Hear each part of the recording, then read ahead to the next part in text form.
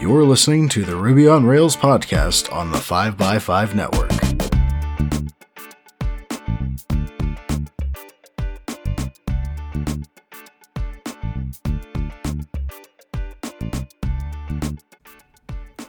You're listening to episode 293, and I'm your host, Brittany Martin. Gannon McGibbon is a software developer at Shopify. He primarily works on improving codebase health of Shopify's monolithic Rails application.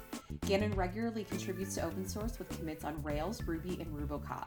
Offline, his hobbies include owning a cat, speaking Japanese, and eating unreasonably spicy food. Thanks for joining me today, Gannon. Hi, thanks for having me. Absolutely. So, Gannon, what is your developer origin story? Well, it started in high school with VB6 and Java in later years. I then took a business IT course in college. And in that IT course, there was an e-commerce course. And we used Rails 3 and Ruby 1.9.3. And I remember my teacher for that course being very influential to me.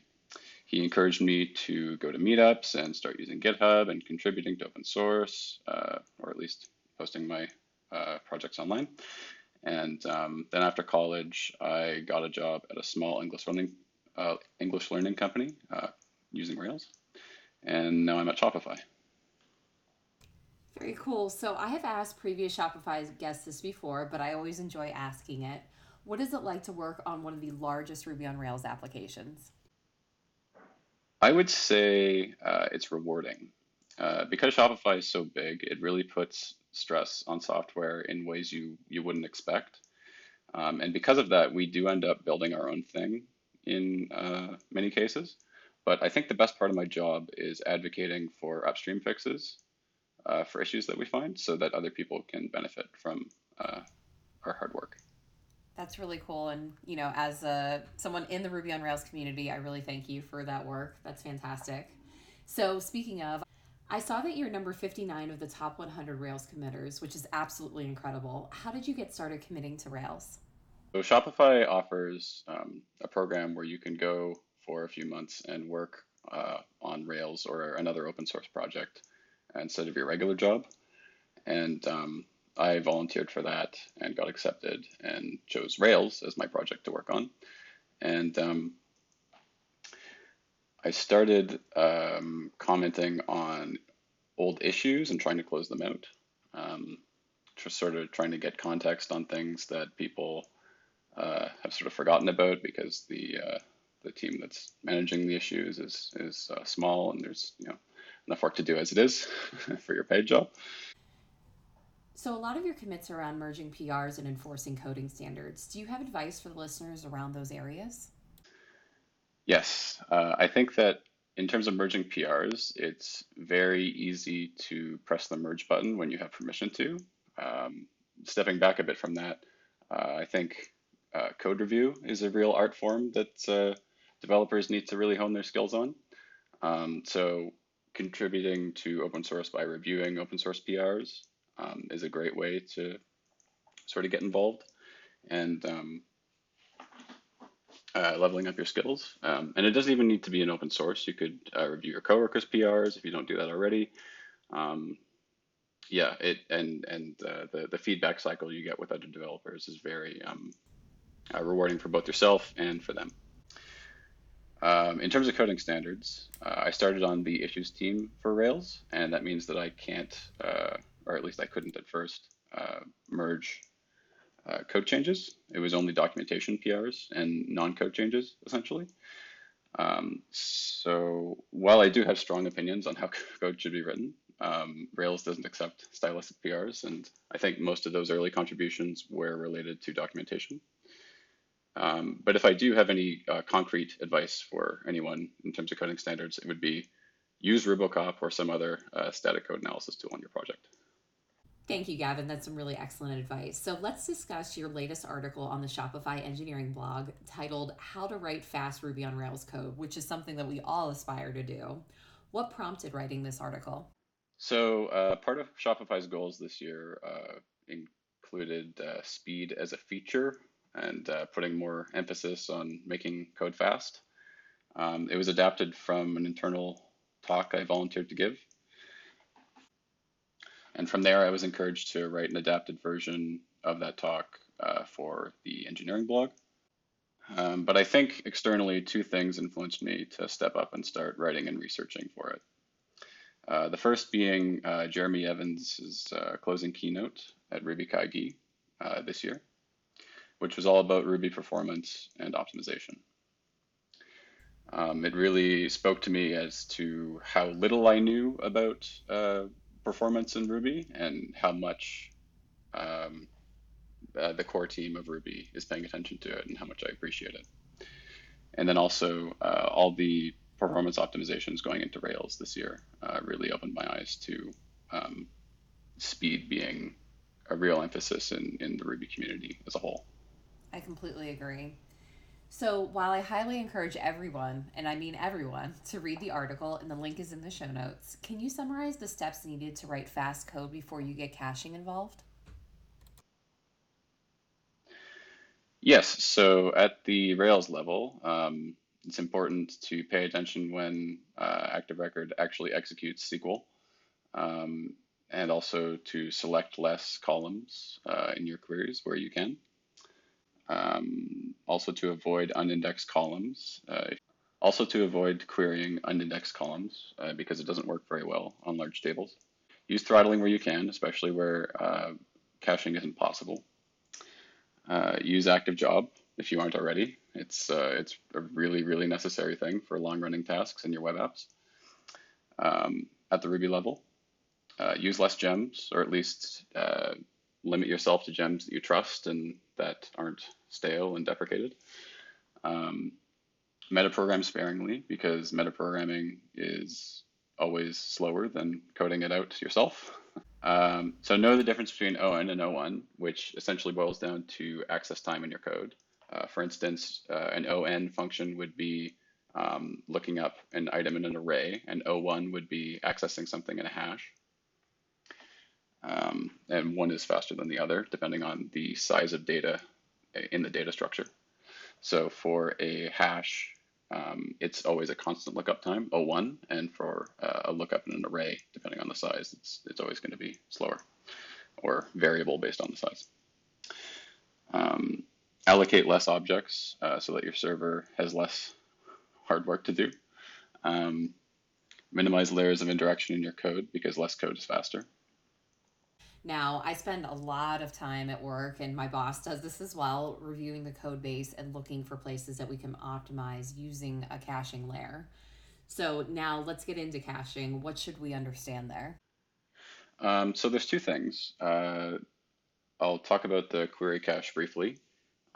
That's basically the last line of defense for Active Record in terms of redundant SQL execution. It runs in the lifetime of a request and also in jobs. So if you have code that executes identical SQL, it'll only hit the database once. But I preface this on the article too. But essentially, you need to ignore it and forget about it because coupling your code to expect that it's always going to be there is a bad practice, and it's kind of an invisible caching layer. But then also the Rails cache, as Rails developers, I'm sure we know, you can cache actions, fragments, pages, views, raw data, but specifically to pay attention to, you can cache actions, views, and raw data. But the key to effective caching is to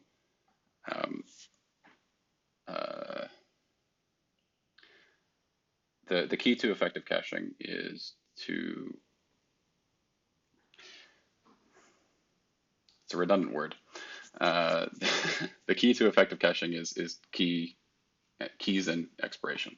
So the critical piece of caching is to name your cache keys properly and to pick appropriate expiry times. And couple that with eviction policies in your caching provider, be it Redis or Memcached or something. So you did mention dependency management. As a huge fan of Dependabot, what are your recommendations? Have you ever seen a common scenario that you see repeated into code bases where a gem is being used and really that should be just part of the actual code base? Yes. So I think it's a balancing act for sure.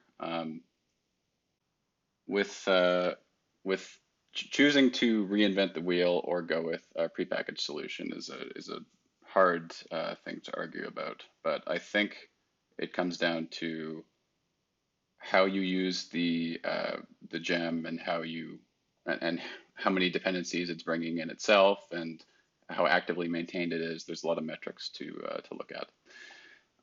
But I think really the two guiding principles that I go with are only depend on gems that you really need and keep your dependencies up to date. So if, for instance, you have something that is a gem and you are unable to keep it up to date because it's no longer actively maintained or it's deprecated, then that's a good reason to use to build your own solution and to maintain it yourself.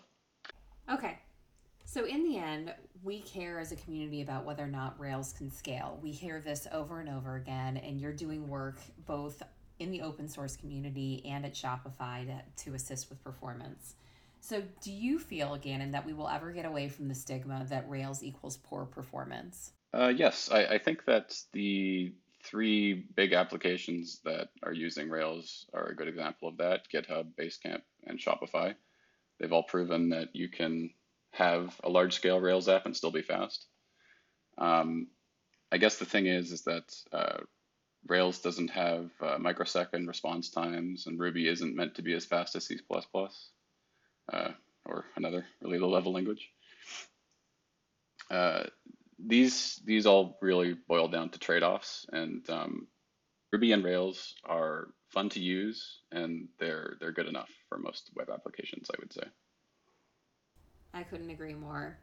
So, as a past meetup organizer and speaker, I'd love to hear your thoughts on general meetup advocacy, just because I feel that Meetup is very much in the news right now with their announcement of their payment changes. And there's been a lot of people who are going out there and trying to make their own meetup platforms. And there's just a lot of discussion about meetups in general, if they're a good place to network and whatnot. So, as someone who has a lot of experience with meetups in general, I'd love to hear your thoughts around this. So I think the reason I like meetups so much is because I owe a lot of my early mentorship to them. The very first meetup I went to was about understanding Ruby, reading the C code of MRI, which was way over my head. Um, I remember being very uncomfortable, and everybody around me was much smarter than me, and I felt intimidated. But I kept going, and eventually I made some friends, and I got more involved, and I started managing. I kept going, and I eventually made some friends and got more involved in my community. To summarize, though, I think that if you're thinking about starting a meetup locally in your community, or if you're thinking about attending a meetup that's already in your community, it's a great way to expand your skill set and to make some developer friends. That's a great idea. I completely agree. So, lastly, how can listeners follow you and support your work?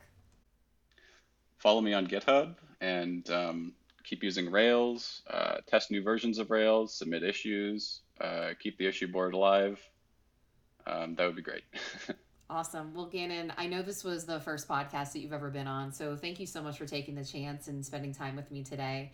On behalf of the community, thank you for all the work that you do. Number 59 committer, which is absolutely an amazing feat. Listeners, please do support Gannon's work, and thank you so much. You have a great night. Thanks. You too.